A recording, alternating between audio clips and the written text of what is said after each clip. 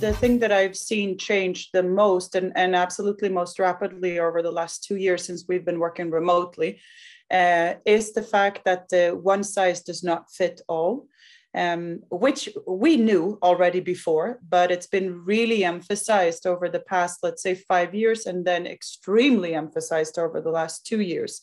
Because as a leader, you can no longer rely on saying that, oh, but we offer training, or we offer development courses, or we offer so and so, and believe that that's going to be suitable for everybody. So what you really have to do as a leader now, and you really have to work harder in getting to know your employees and getting to know what it is that actually ticks their boxes in terms of engagement and if it is development, if that's what they want to do. Hi all, welcome to yet another episode of Hacking HR podcast. Interestingly, Sara and I were having a conversation, and what we realized is that the uncertainty of the business, the work culture, and the ever-changing people behavior has made HR and business leaders stop and ponder on what to prioritize to adapt to the evolving talent needs. So Sara and I thought, how about having a conversation around, is talent engagement seeing any disruptions in people's strategies in the current situation or the way forward? So as I mentioned, we are talking today to Sara Milesson. She has close to 2 decades of experience in leading human resources in different industries. How are you, Sara? It's so glad to have you with us here for the podcast. Thank you so much for having me, Natasha. It sounded really weird when you said almost 2 decades. I feel really old now. but it's maybe, true. It's true. So matured. I am so mature aspect. for a 15-year-old.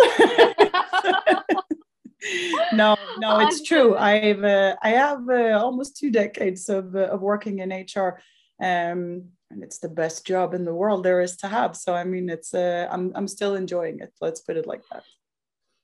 Super, Sara. So on that note, and I think the interesting bit of this conversation is going to be your experience across different industries.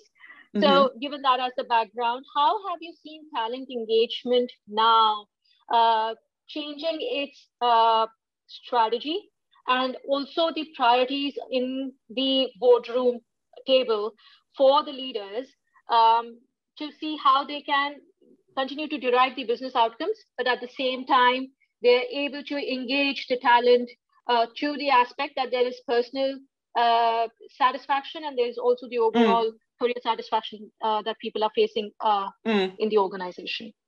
Right. So I think that the thing that I've seen change the most and absolutely most rapidly over the last 2 years since we've been working remotely is the fact that one size does not fit all. Which we knew already before, but it's been really emphasized over the past, let's say, 5 years, and then extremely emphasized over the last 2 years. Because as a leader, you can no longer rely on saying that, oh, but we offer training, or we offer development courses, or we offer so and so, and believe that that's going to be suitable for everybody. So what you really have to do as a leader now, and you really have to work harder in getting to know your employees and getting to know what it is that actually ticks their boxes in terms of engagement and if it is development, if that's what they want to do. But it actually also goes both ways, which is also something that I've seen a lot clearer now. You can't, as an employee, neither rely on your manager to magically know what's going to be suitable for you and what it is that ticks your boxes and what it is that keeps you engaged and motivated at your job. So there's a more open, I would say, two-way conversation than I've seen before. And at the same time, it puts more pressure and more responsibility actually on both sides of the spectrum. So both the employee, but also the employer or the leader in this case. So that's something that I've seen have changed quite a lot. Does that make sense to you? Absolutely. So interestingly, Sara, I'm going to touch upon some not so talked about and the dress up pieces in the talent engagement space for next few minutes. So I would love to know, usually when it came to talent engagement initially or in the earlier days, it was all about doing the ESAT service or the employee engagement service, come up with certain findings from those. Some would take the next step and do the focus group discussions, take back the key takeaways, and then at the end of the year, come up with new announcements, and voila, the survey gave us XYZ results, and mostly it was administrative. So here's the change that we're announcing in the organization. How do you see now HR maturing and business leaders maturing in this whole talent engagement piece when it comes to analytics? And what are some kind of matrices that now they are looking at, which can in fact give them insights of how the engagement is impacting the business results directly or indirectly? Okay, so if I start with how do I see that that people are doing it differently, or leaders are doing it differently today, and including HR then, because we are often the ones that are in charge of these types of surveys, I still think that a survey as such is not necessarily a bad thing. It depends on what you do with it, okay? So, I mean, if you just want to follow every new thing that comes around, sure, that's also, if that's your thing, then do that. But the survey as such is not the issue. It is what you do with the actual results that's the issue. And I'm going to go back to what I said before about talent engagement in total. It has to do with the fact that you as a leader need to sit down with your team and talk to them about the specific feedback that they gave, be that in a survey or be that in whatever format that you collect this type of feedback. But make sure that you understand as a leader, what do you mean, Sara, when you talk about this and this in your specific feedback? Or how would you like to be led from myself, from a leadership perspective? But then also very much have in mind as a leader that we're not asking you guys to be supermen or superwomen. You can't change your entire personality to suit everybody on your team. You also have to be quite open and honest about who am I? And what do I bring to the table? What type of leadership style do I have? And if that is not suited for certain individuals on your team, then maybe you're just not the right match for each other. Saying that does not automatically give you like a free card to act like a complete jerk when you're a leader or whatever, or an employee, and just say that, well, this is who I am and I'm not going to change. No, that's just immature. That's a 5-year-old that can do that. But it has to do with getting to know each other on a little bit more deeper level. And you can't really, as a leader, do that unless you know yourself. So the two things that I would emphasize here is that, number one, as a leader, make sure that you understand what you bring to the table. What kind of leader are you? What type of leadership do you pursue in your team? That's one thing. And then the other thing, then try to understand on an individual basis and on a team basis, what does that actually mean then to your team? What is it that you have to do to make sure that you get the most out of each of them, both as individuals, but also most and foremost as a team? So those are the two kind of like main takeaways on that one. And then your second part of the question was around KPI. So how do we actually measure? How can you measure the results? It's your question, how you measure the results from a business perspective. So if you have engaged people or not engaged people. Well, I mean, the easiest thing in the book is to just measure your turnover. But it also has to do with productivity. It's well known and scientifically proven over and over again that if you're not engaged in whatever that means for you as an individual at your job, you're not going to perform at your best. And you can't afford as a company to have 80% of your employees going around performing at 80% of their capacity. It's a competitive world out there. And as a company, you need to survive. And that means that you have to make sure that you get the most out of your employees. That does not mean bleed them dry, because then they're not going to come back and work for you the next day. But it means making sure that you have a respectful relationship with your employees that is based on the understanding that I want you here, I need you here, but I also pay you for a service. You don't owe me your blood. You don't owe me your firstborn child, okay? It's a job. But when you're here, I expect your loyalty, and this is what you can expect from me as your leader. Open and honest. Awesome. And I think that's where a lot of leaders in organizations miss the bus. And which brings me to the second buzzword in the industry right now for the matrices is ENPS. So earlier it was Customer Net Promoter Score, And now suddenly everybody's talking about employee net promoter score, and they're saying this is the next level after the ESAT, and that's how the organizations mature. Do you still see that it makes any difference, whether it's an ESAT matrix or it's a ENPS matrix? Is it really about what framework of surveys you're using, or should the HR leaders move beyond these jargons and buzzwords and look for something more meaningful internally? And if it's the latter part, then your experience, I would love to hear in terms of what is it that they can do to look for things internally rather than following the buzzwords. Right. So I think that now I'm going to sound like I truly have 2 decades of experience because I sound old now.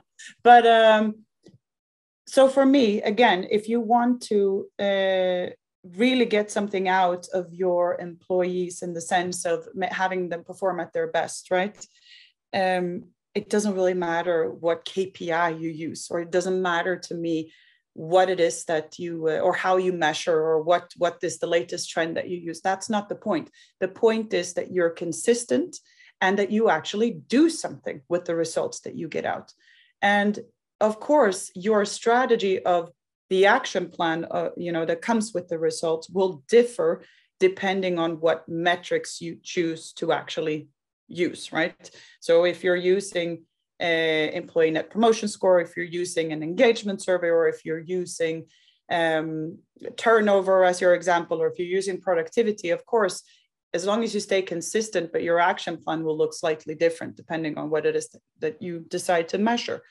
But then on the other hand, I'm also thinking like this: as long as you do something, that's a hell of a lot better than just sitting back and thinking that, being old school and thinking that all of our talents will just rush to come work for our specific company because we are the greatest in the world, right? Yeah, yeah.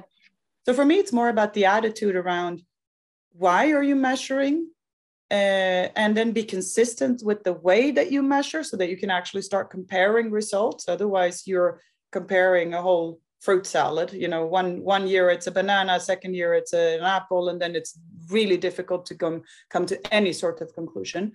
And then make sure that you actually do something with the results that you get out, and explain to your people the reason why I ask you these questions and the reason why we measure it in this way is blah, blah, blah. And so therefore, this is the result that we got. And this is then the action plan that we put in place to remedy whatever it is that you found in the survey that you conducted, right?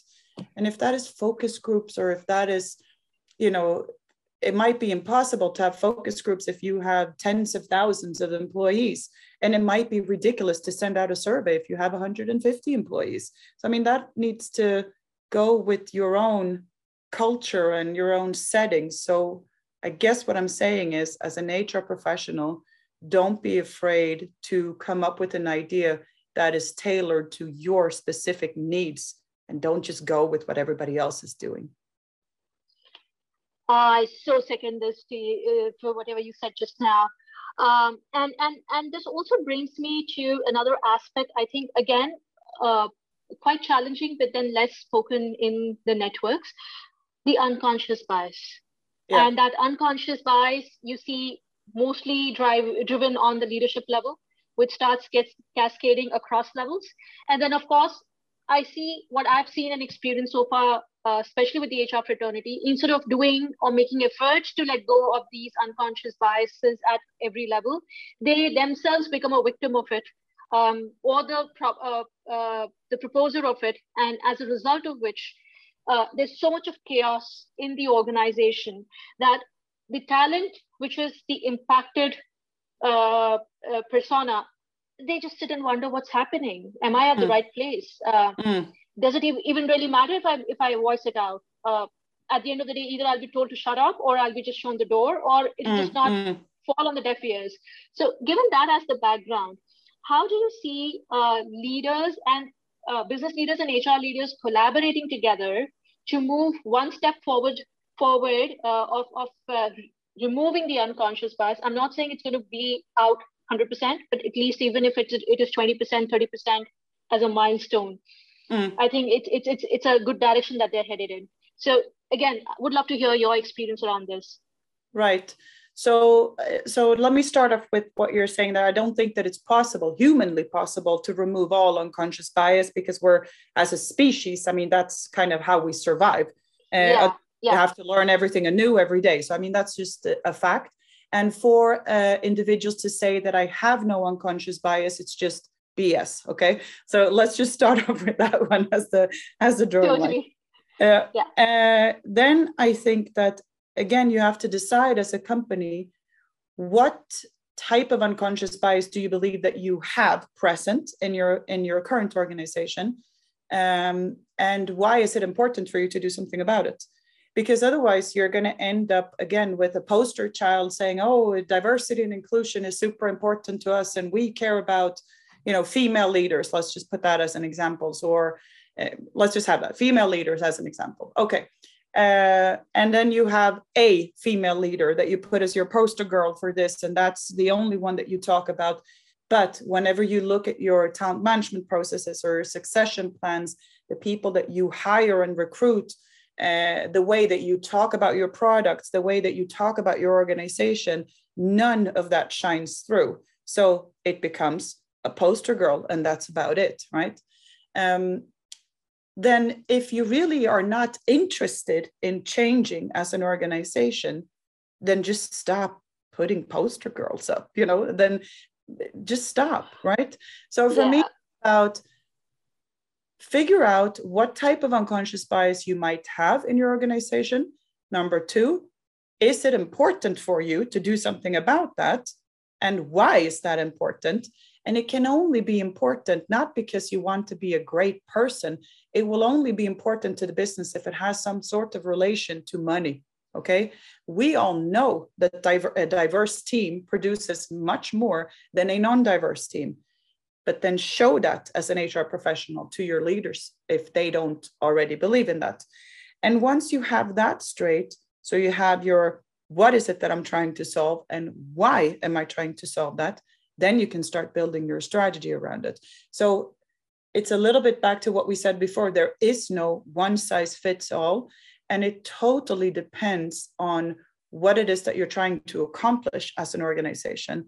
And the why is super important when we talk about unconscious bias. Otherwise, you can never tackle it. If I don't believe that it's important to tackle whatever it is that I have in my own conscious bias, I'm never going to do it. You're only human. I mean, we're back to having a view of our managers as super women or supermen. I mean, that's just not who they are. And then we have to make sure that you build a framework and a structure around it that caters to support them in whatever decisions that they have to make. So if we go back again to, we want to have more female leaders, let's say, in our organization. Okay. And we want to tackle that because we have a clear reason why that is important. And why is it important? Not only because we want to be from a nice employer branding perspective, but why is it important from a money perspective, right? We have all of that in place. Then you need to make sure, okay, if I look at our employee journey, where can I see that we need to maybe cater for helping and supporting so we don't find ourselves having unconscious bias? And then you have to make sure that you have frameworks around that. So that could be, for instance, to speak very plainly and give you a concrete example. Okay, when you're hiring people, do you make sure that all of your leaders and recruiting managers and HR staff understand what it is to have an interview that is based on competence and not on what you see in front of you, maybe? And everybody's going to say, absolutely, yes, Sarah, we've had that for 15 years, blah, blah, blah, blah, blah. Then why are you even talking about this? Then it shouldn't even be a problem. You should then be hiring 50-50 female leaders, right? But you're not. So obviously something is happening there. So just make sure to go through each of the steps in the employee experience and look at it from an unconscious bias perspective and think, okay, what can I do here to support, not shame, but support the people who are in these processes to make sure that we hire more female leaders, if that is your ultimate goal. Does that make sense? I feel like I was ranting a little bit, but no, it was a great. It's an important topic to me. That's why. Absolutely, and it is the current topic, and I think you've really touched upon some key insights and some key focus areas where HR and business leaders have been missing the bus and just focusing on the inconsequential pieces of the puzzle. So as we're getting closer to the end of the podcast, my last question for you, we've touched upon the leadership essence in different ways across our conversation. So if I were to bring it together for you, where do you see the leadership changing its gears in talent engagement overall and in the organization work culture, considering that some of them have actually started recognizing that it's okay to be vulnerable publicly in the organization rather than keeping it to themselves. And we've also seen trends coming in where a lot of business folks are moving to HR and HR folks moving into business. So we're seeing those transitions across happening as well.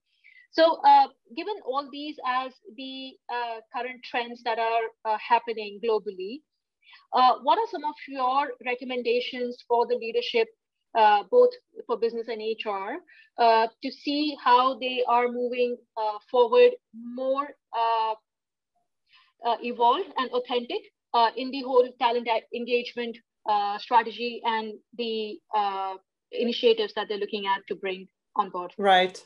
So I think you're back to, this is not an easy thing to solve because it has to do with the culture of the organization, but it also very much has to do, and mind you now that I come from the psychology portion of HR, so that's my absolute and keen interest, but I also truly believe that every single person that comes to work also brings, their own authentic self with them.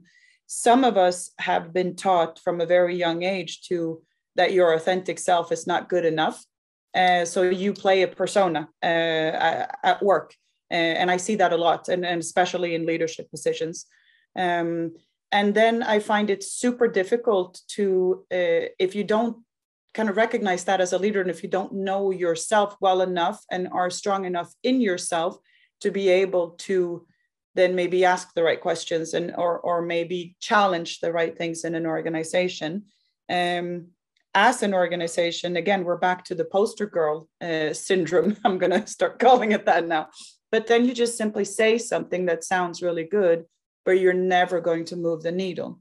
And that is not something that you just change overnight. And I wish I had a quick fix for that, but I don't. It's about making sure that you stick to, from an HR perspective, a strategy that allows your leaders to continuously evolve, both in their leadership skills, but also in their knowing themselves type of skills. Who am I really as a leader, and why am I like that? And some of those things that you discover about yourself might not always be nice, but it's something that you have to deal with, and it's something that you have to take control over if you are to lead and engage and motivate other human beings. We are tailored as a species to recognize when people are lying.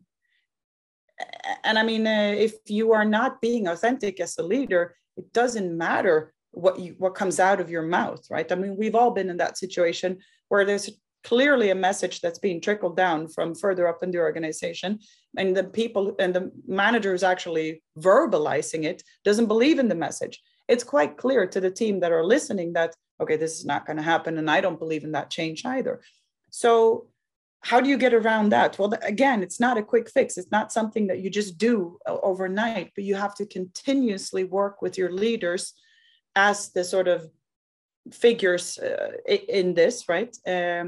To be authentic, to communicate in an authentic way without losing themselves along the way, or without, constantly having their heart on their sleeves.